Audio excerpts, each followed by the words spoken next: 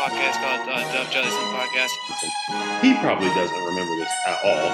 Report together. It's easy. This is kind of real. Like, holy shit. And so it's really cool to get to be a part of that. Hey, you know how it is, bro. Hey, when you now tune into the biggest ever. We're not here just to take part. We're here to take over. I don't remember that. That's crazy. What's up, everyone? We're back with episode 157 of the Dove Jellison Podcast. Today for a special guest, ESPN college basketball analyst Steffi Sorensen. Steffi, how are you? I'm doing good. Thanks for having me. I'm excited to talk to you. Yes, ma'am. Thank you so much for coming on. So I know before we hopped on here, you're talking about you're getting things ready for your house, you're selling it. But what's been keeping you busy during the off season? Obviously, when college basketball ends, I don't know if you do any work with like WNBA and stuff like that, but what keeps you busy during the quote unquote off season, I guess? Well, for the first few years, once I got into broadcasting, I actually did college football and college basketball. So I was kind of on the road for 7 to 8 months out of the year.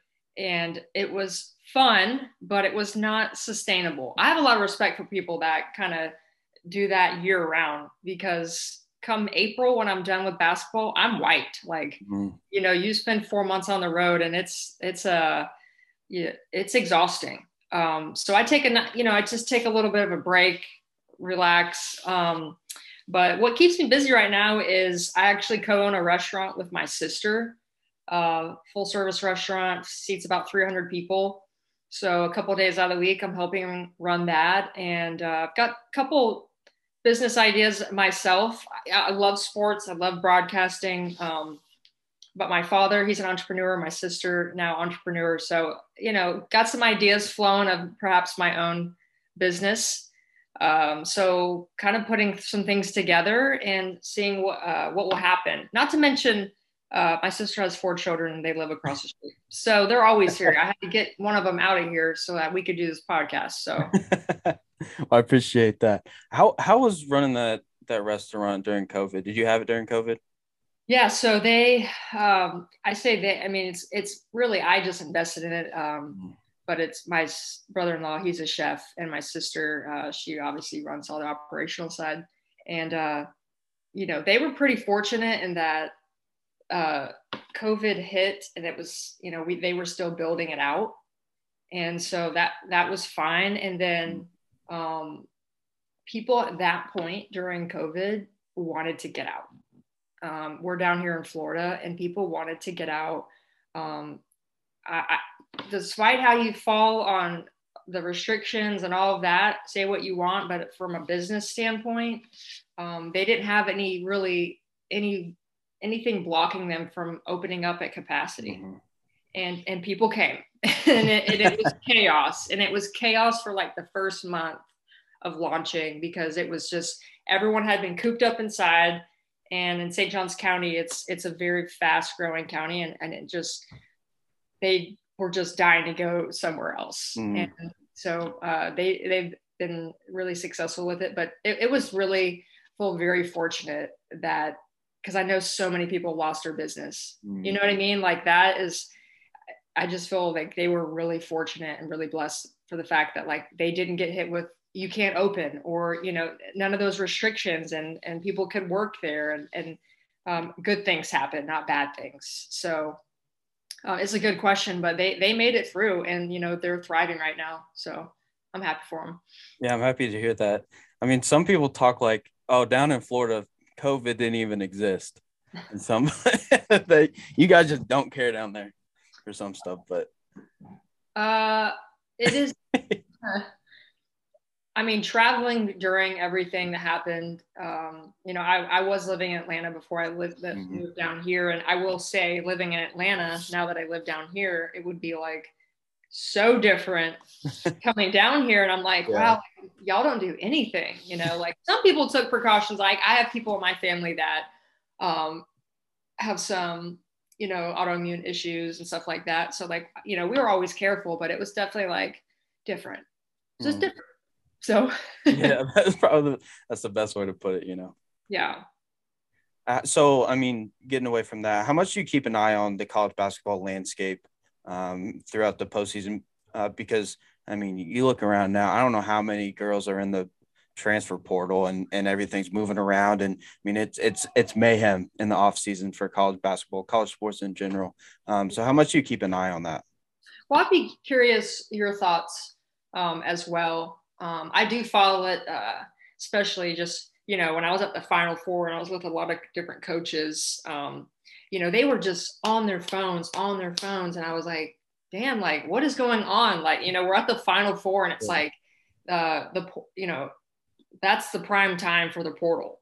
Like all these players are leaving. And so like with the portal, like a lot of these coaches got to get in there and like, they're trying to grab kids like immediately. So it's like, it was like a full-time gig. And I was talking to a couple staffs and I'm like, I feel like you guys now need a portal position coach, essentially someone who monitors the portal year round.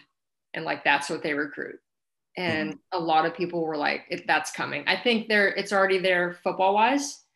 I think there's already like a portal position on football staffs or being created. Cause you imagine the turnover on a roster like that on a women's or a men's team, it's 12 to 15 players. So I watch it, it amazes me now with name and likeness this has always been a slippery slope for me. I think that players should be able to make money off their name. I'm a free market person. If someone wants to buy their jersey or wants to pay them for this, then let them do it. I have no problem with that. Once you open that gate though, then it's going to come down to, well, who's going to pay me more? Players are leaving because they want more money. Mm-hmm. And I think everyone's like, yo, we wanted this, but we didn't want that. You know what I mean? So it's like, not only just watching the portal, watching transfers, watching coaching changes, but also name and likeness deals. And then why are players leaving because of certain name and likeness deals that they can get elsewhere. So I definitely, I follow it. I think it's really entertaining. Honestly, thank God I'm not a coach because as a fan, as a spectator, you're watching it and just like, wow, didn't see that one coming. Where are they going? You see half a team go into a portal and you're like, what's going to happen? I think it's just the fluctuation in rosters year to year is just wild. If you can keep your roster the same, more power to you, because I just don't see that happening anymore. Yeah, it's getting to like free agency type level of it's so weird to see. But I mean, I'm in the same boat as you. I want to see people get paid, but like from my perspective, I'm a Purdue guy. So we were recruiting Nigel Pack from Kansas State on the men's side. And he was down to like Purdue, Ohio State, and Miami. And he picked Miami because they were giving him $800,000. Yeah. And then a story comes out of Isaiah Wong, who's on that Elite Eight team. He's like, I want a bigger payday for NIL or whatever.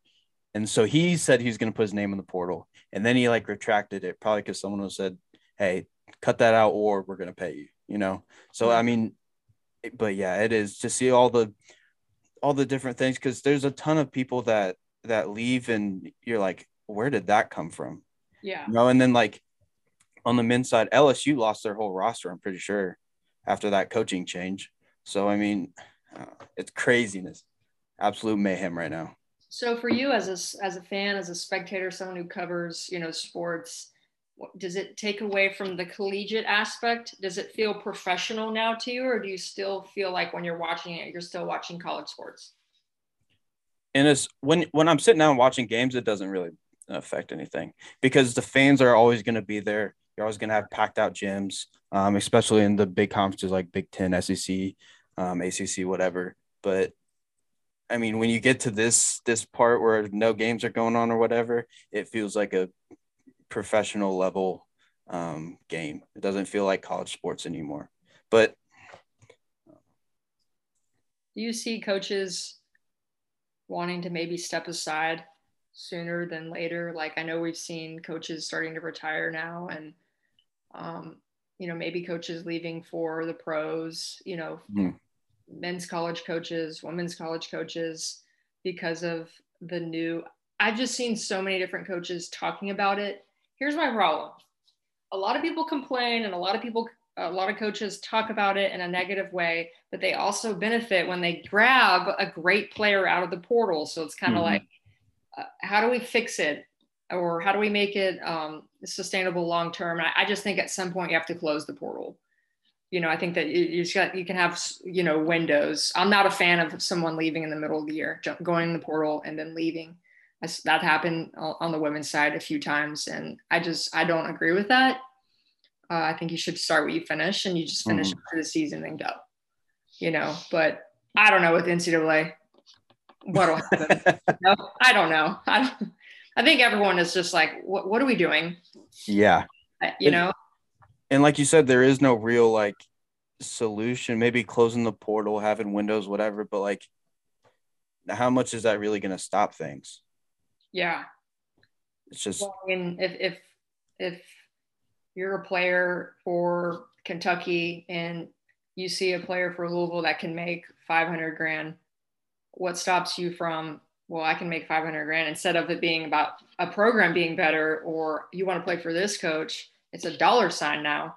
So I think it's definitely interesting. The landscape has completely changed. Recruiting has changed, just having been with coaches at the Final Four. And, some of the, the main players they're going to get their players because they're Mulkeys and Genos and Dons, but like people coming up through the ranks, and competing with that. Like, I think that's kind of why I just was like, probably not going to coach, like I've thought about it just because I'm around the game and I love the game. And you're like, how much of it is X and O's and how much is it a Facebook post, Instagram posts, doing TikToks and speaking the language of the modern day recruit? And that's probably just not my cup of tea. So I'll settle for, commentating, which has been fun for me. So. And then, I mean, you have those smaller schools like, I don't know, like Murray State or whatever, like in the OVC or the Big West or whatever conference you want to say.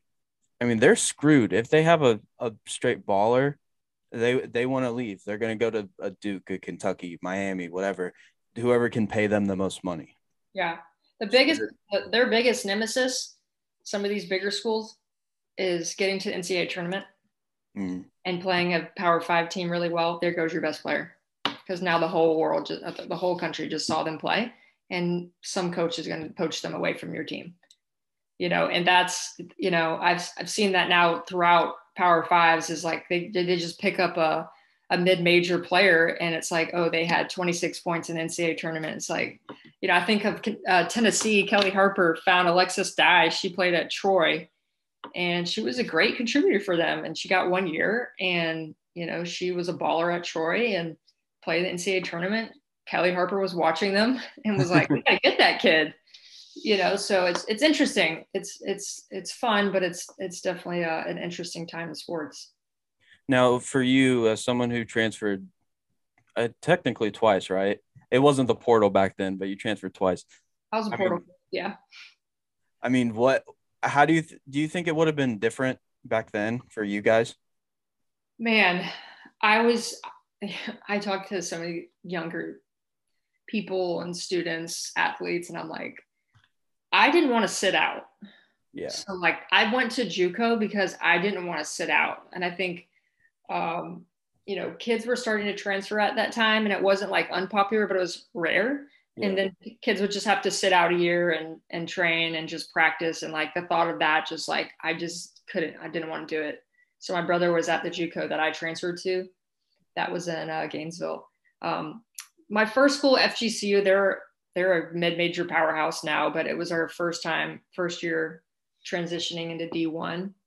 And, it was probably not the best environment. It was, how do I properly say this?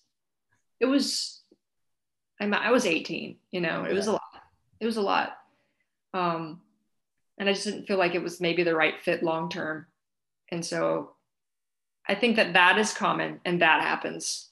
And I think my jumping around to 3 different schools was a little bit unorthodox, given the fact that now players can just go here and go there. That would have been ideal. Yeah. But I will tell you this, the best year I would say of college, of the most fun and just like meeting people, was my year in JUCO.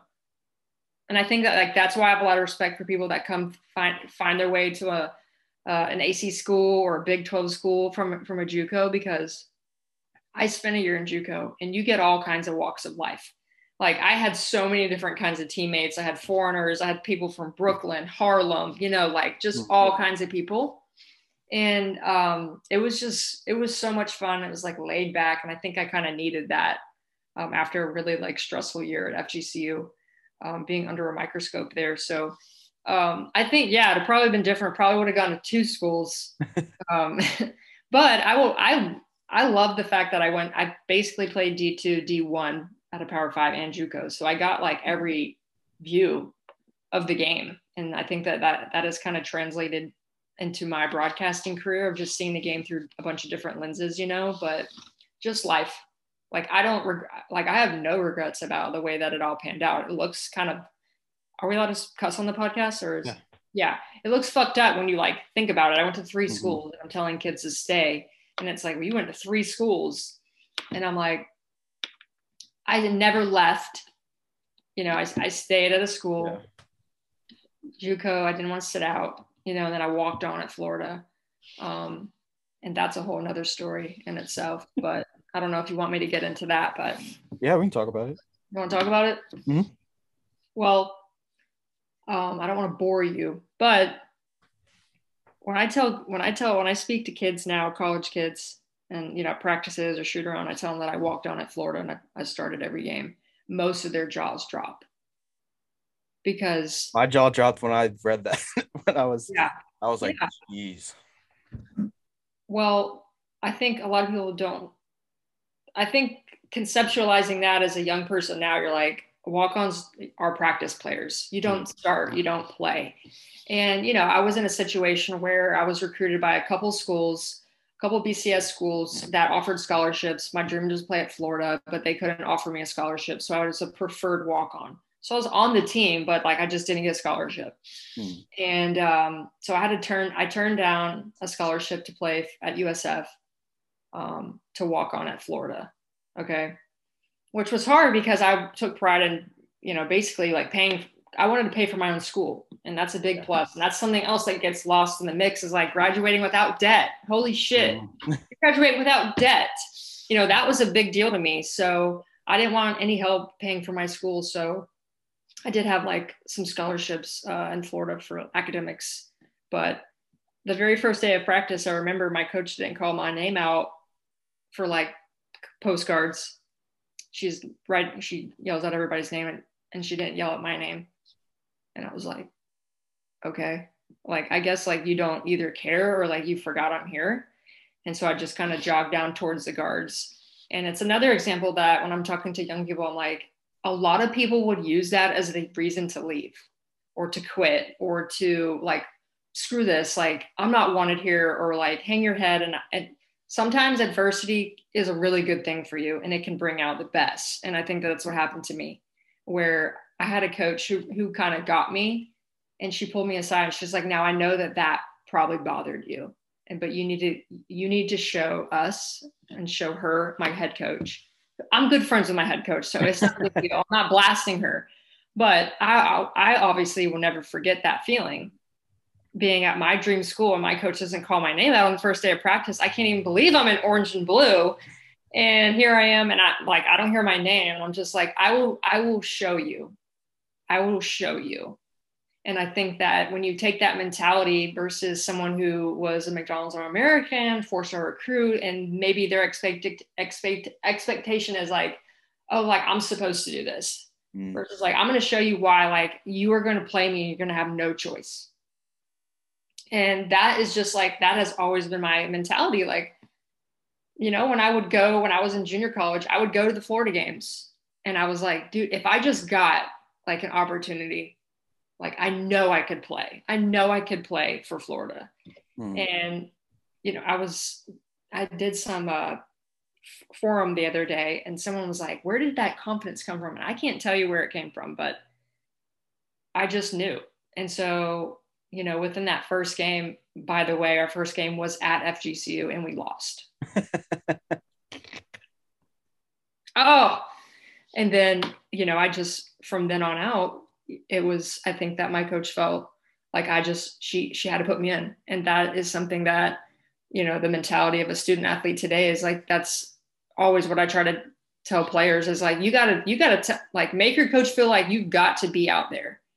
And, the rest is history. I mean, that was a defining point in my life, and I'm forever grateful for that because I still carry that chip with me no matter what, Mm-hmm. No doubt.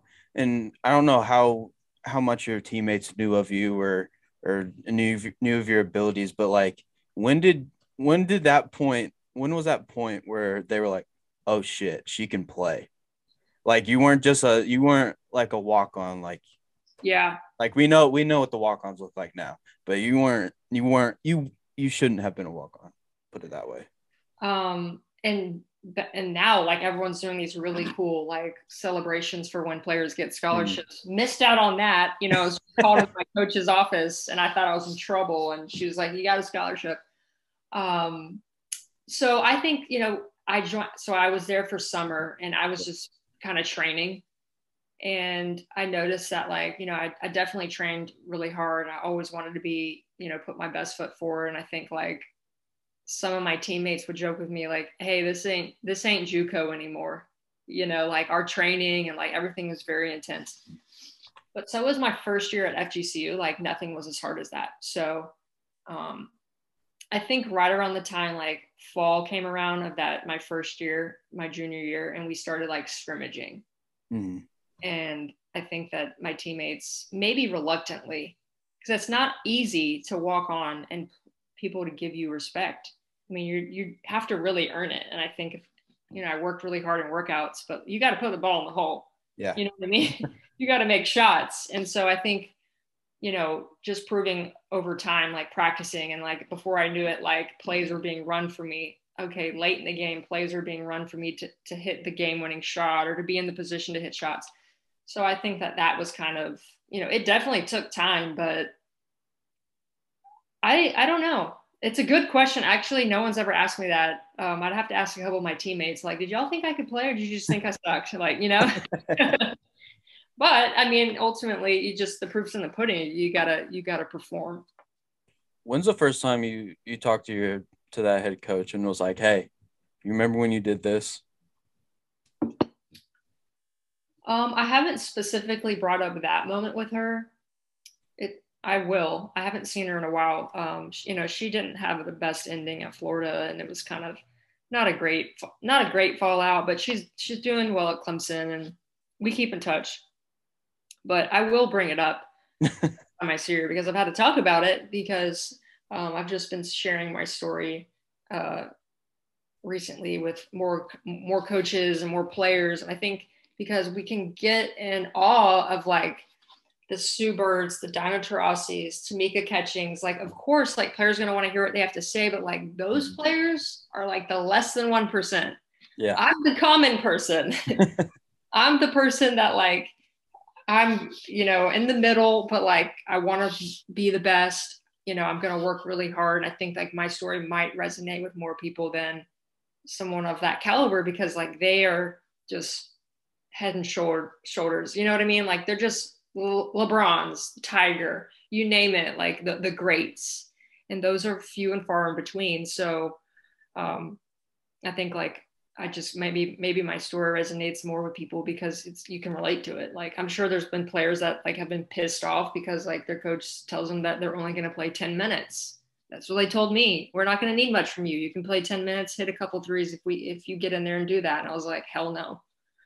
So I haven't brought it up to her. I think I just always kind of kept it internal, but sure, she could use some reminding.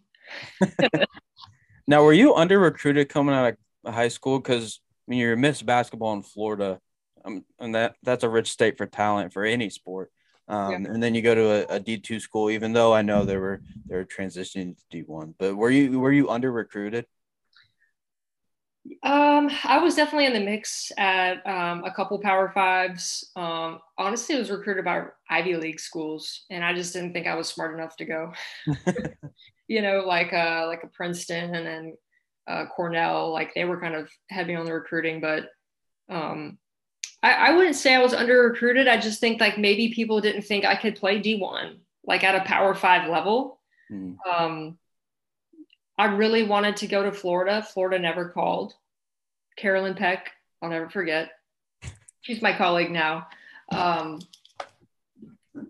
So I think like people maybe didn't think that I would be quick enough, fast enough, athletic enough, or be able to compete with some of the athletes in Power Fives. And so, I was a dummy. I took one visit. I went down to FGCU. I actually like FGCU is a great school. Carl Smesko is a fantastic coach. He would probably be in a Power Five. It would just have to be the right fit. He's turned out a million different programs, but he's turned that place into a great program. And so I just took one visit. I think I just wanted to get it out of the way, and I committed. So I didn't go anywhere else. I didn't take any other visits. I just did one. You don't seem like a person that likes all that extra stuff. You want to get right to the point. Yeah. And I think like I was getting overwhelmed with there was a lot of mid-majors and, recruiting and calling. And at that point, it was like leaving messages on my parents' house phone, getting letters in the mail. And I think like it just was a little bit overwhelming. And God, I can only imagine in today's world, where there's like every facet of your life is like you're being recruited on like your phone and your Instagram and Twitter and everything. Like I do not envy any of that. But yeah, I'm definitely like a known nonsense. Like I didn't, Carl was like, it's going to be really hard. I didn't ask a lot of questions I probably would have asked now, like how long do you run practice or, like basic stuff. But I will say that like 4 or 5 of my teammates there are all now like head coaches. So we had a really good team. We lost on a national championship. We lost one game. So we were a really good team. And I think like, maybe it seemed weird, like Miss Basketball going to like a D2 school, but like their program is actually really good. Our team probably would have blown out a bunch of D1 teams. We were just transitioning, not to be arrogant, but they just were. I mean, we were good. So maybe I was under recruited. I don't know. I would assume that you were, but I wasn't there, I think that people just doubted what I could do. Yeah, fair enough. But I mean, that point, the kids are getting recruited on their phones, and I mean, they have specific departments now, and for basketball or football or whatever, they're sending you like graphics to post when you come and visit and all that stuff. That's how they do it. I was like, how do all these players have jerseys? When the players post like being recruited by this jersey, so that's what they're getting sent. Yeah, they do it for everything. Like if you commit, if you're going on a visit, I think they just like take pictures or whatever. They give you the random jersey and you throw it on, whatever. But there's a lot of people when they commit, they have like a personalized thing that they get that, or they go through like Tipton Edits or one of those Instagram accounts or whatever. But yeah, it's getting weird. Could you imagine? No. And with name and likeness and parents and agents and PR, like, players having to assemble a team now at 17 or 18 years old. I think of like Paige Becker's side, first athlete to sign with Gatorade and call it, like never been done before. And, she probably makes like $1 million. And like, that's a women's basketball player. Did we imagine that a women's college basketball player could make, major money with endorsements and everything? I mean, it certainly puts a lot of like responsibility and like pressure. See that pressure on no doubt. Different kind of pressure than before. Well, I think this was right before everything went down with NIL. Like it became legal, but I saw a thing. It was like the top 10 most marketable college athletes at the time. And I want to say like 7 or 8 out of the 10 were women's college basketball players. They know what they're doing. It's just insane to me. They know how to run their Instagram accounts. Like Haley Van Lith of Louisville, she's probably like top 5. There's a girl for UNC, Deja Kelly. She was like 4. Zaya Cook from South Carolina was like 7. I think Paolo Banchero was in the top 5 of Duke last year. But yeah, I mean, a lot of women's college basketball players, like they know how to market. And I think there's like this balance of like, lifestyle and basketball, and then being a baller on the court. That's the triple threat, and you'll get a kick out of this because with Deja, I talked to Courtney Banghart, the UNC coach, when they were down in the Sweet 16, and she's saying that coming over from Princeton, and recruiting a completely different type of athlete now at UNC, and she was saying with Deja, like Deja wanted to know, this isn't to put her on blast, this is most athletes. She wanted to know, how could you make me better as a player, as a person, and as a brand? And that's what we're seeing now. That 3 level, how can you make me better in these 3 things? Versus what is my brand? You're not thinking about that until I don't know, you're 30, right? But now people are 17 thinking about branding. So it's like I said, like it's just makes for an interesting and fun thing to cover. Yeah, I mean, if they're gonna have the opportunity to make money, though, good on them for wanting to and trying different things and making that money. Like, you'll never hear me complain about someone getting paid, because it's America. You can do whatever the hell you want. And if someone's gonna give you $1 million, who are you to turn it down? Yeah, I think they'll learn about taxes much sooner. That's true. Yeah. At college, when you see a certain percentage come out of that, I think that's always been the plus. And something like on smaller scale, like talking to people, a couple of people around Kentucky. I remember like before Name and Likeness came into fruition, it was teaching like on the men's side, a lot of the one and dones, like instead of taking plain classes, taking classes about like how to manage money, portfolio, like taxes, like learning like real life skills, because you're not really going to be in school for long. Mm-hmm. And so like, I think that that's something that moving forward that I'm assuming universities are taking care of, where like athletes know like how to balance their budget, like what is their budget, stuff that will be helpful when you're, instead of just getting $1 million, which we see how many athletes where they eventually go bankrupt from poor management of money. Those things weren't taught. And I think that they should. Sound like an old grandma right now. Oh my God. Nah, you're saying what's real, honestly. And now, not a lot of people are saying that right now. They're just like, oh yeah, these dudes getting paid, whatever. I had Carlos Williams, who was a running back for Florida State, on. This was a while back. And he was like, who's going to teach them about money and how much they have to pay in taxes and all this different stuff. And he was like, someone needs to start like a company that focuses on that, because some of these kids, like you mentioned, they're going to run through that money because they're 18 to 22-year-olds. Yeah. Buying stupid stuff, doing whatever. If someone gave me $1 million right now, I don't know what the hell I'd do with it. Yeah. I do some stupid stuff though. I know that. Yeah.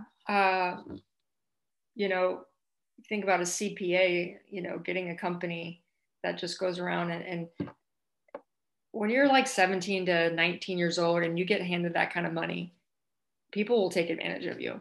And instead of seeing at the professional level where, players sign contracts and they're not necessarily sure what's in it. They've got an agent who's got an attorney and they're like, oh, you're all good. You sign over like powers of attorney without even knowing. And now you have no control over your money. That's what I don't want to see happen. And granted, it's a little bit outside of my expertise, but I always think about like things from a practical and pragmatic stance. Like, we're going to start putting money in all these players' hands. Great.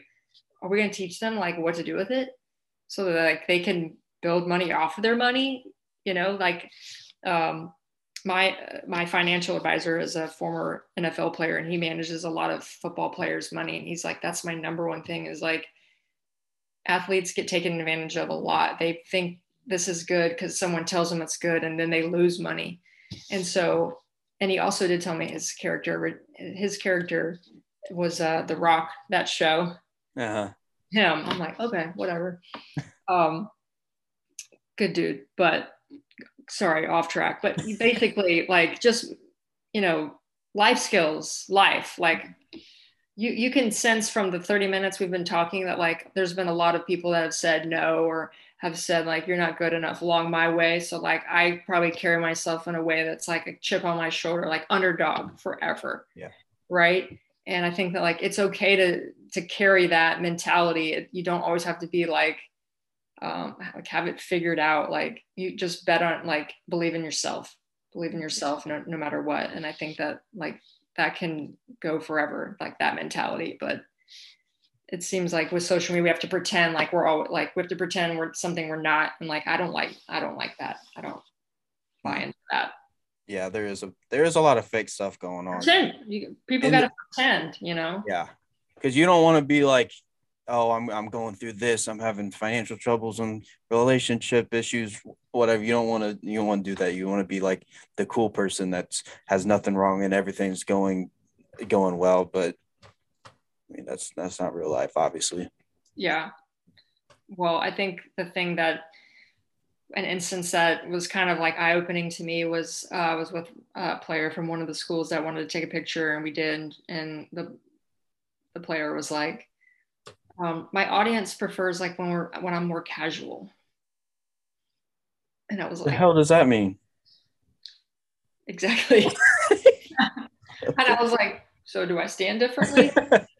But staged images versus like casual, and it's just like, you know, I don't know, like student athletes there's just such a big microscope on them, you know, and it's like, you're aware of your audience. Who is your audience? It's little things like that you go, man, we're in a different world. But I mean, it's everybody, I guess, right? It's everybody. Yeah, something that you wouldn't even have thought about. That doesn't even register in someone like my mind. They like me more casual. I don't know. People are stupid, but You said it. I don't know. Well, you were thinking it probably. No, it was like concerning. Like if I have a child and like they come up through all this stuff, I'm just like, man, is that like, are they going to be like even younger, 14? Yeah. Like, I'm sure that's even the case now, like 14, and like they're aware of their audience and like who likes their stuff. It's nuts, but like, hey, got to make the best of it. So, well, yeah, there's people like, what's his name? Like Tristan Jad, the kid with the curly hair. He looks kind of redhead, but I don't know if he is. But he's had like 1 million followers for years and years. Football player? I think he's a basketball player. I think he played at Liberty. Oh, okay. But I mean, he's been in the microscope since he was probably 14. Yeah. That's just the way life is going and society is going, which is, it's crazy to think about. But yeah. All right. Well, I'm gonna wrap this thing up. I know you gotta go. Thank you so much for coming on. It was super fun. It was an honor to talk to you. Thanks for having me. It was good to talk with you too. Anytime. Yes, ma'am. Have a good one. Thank you.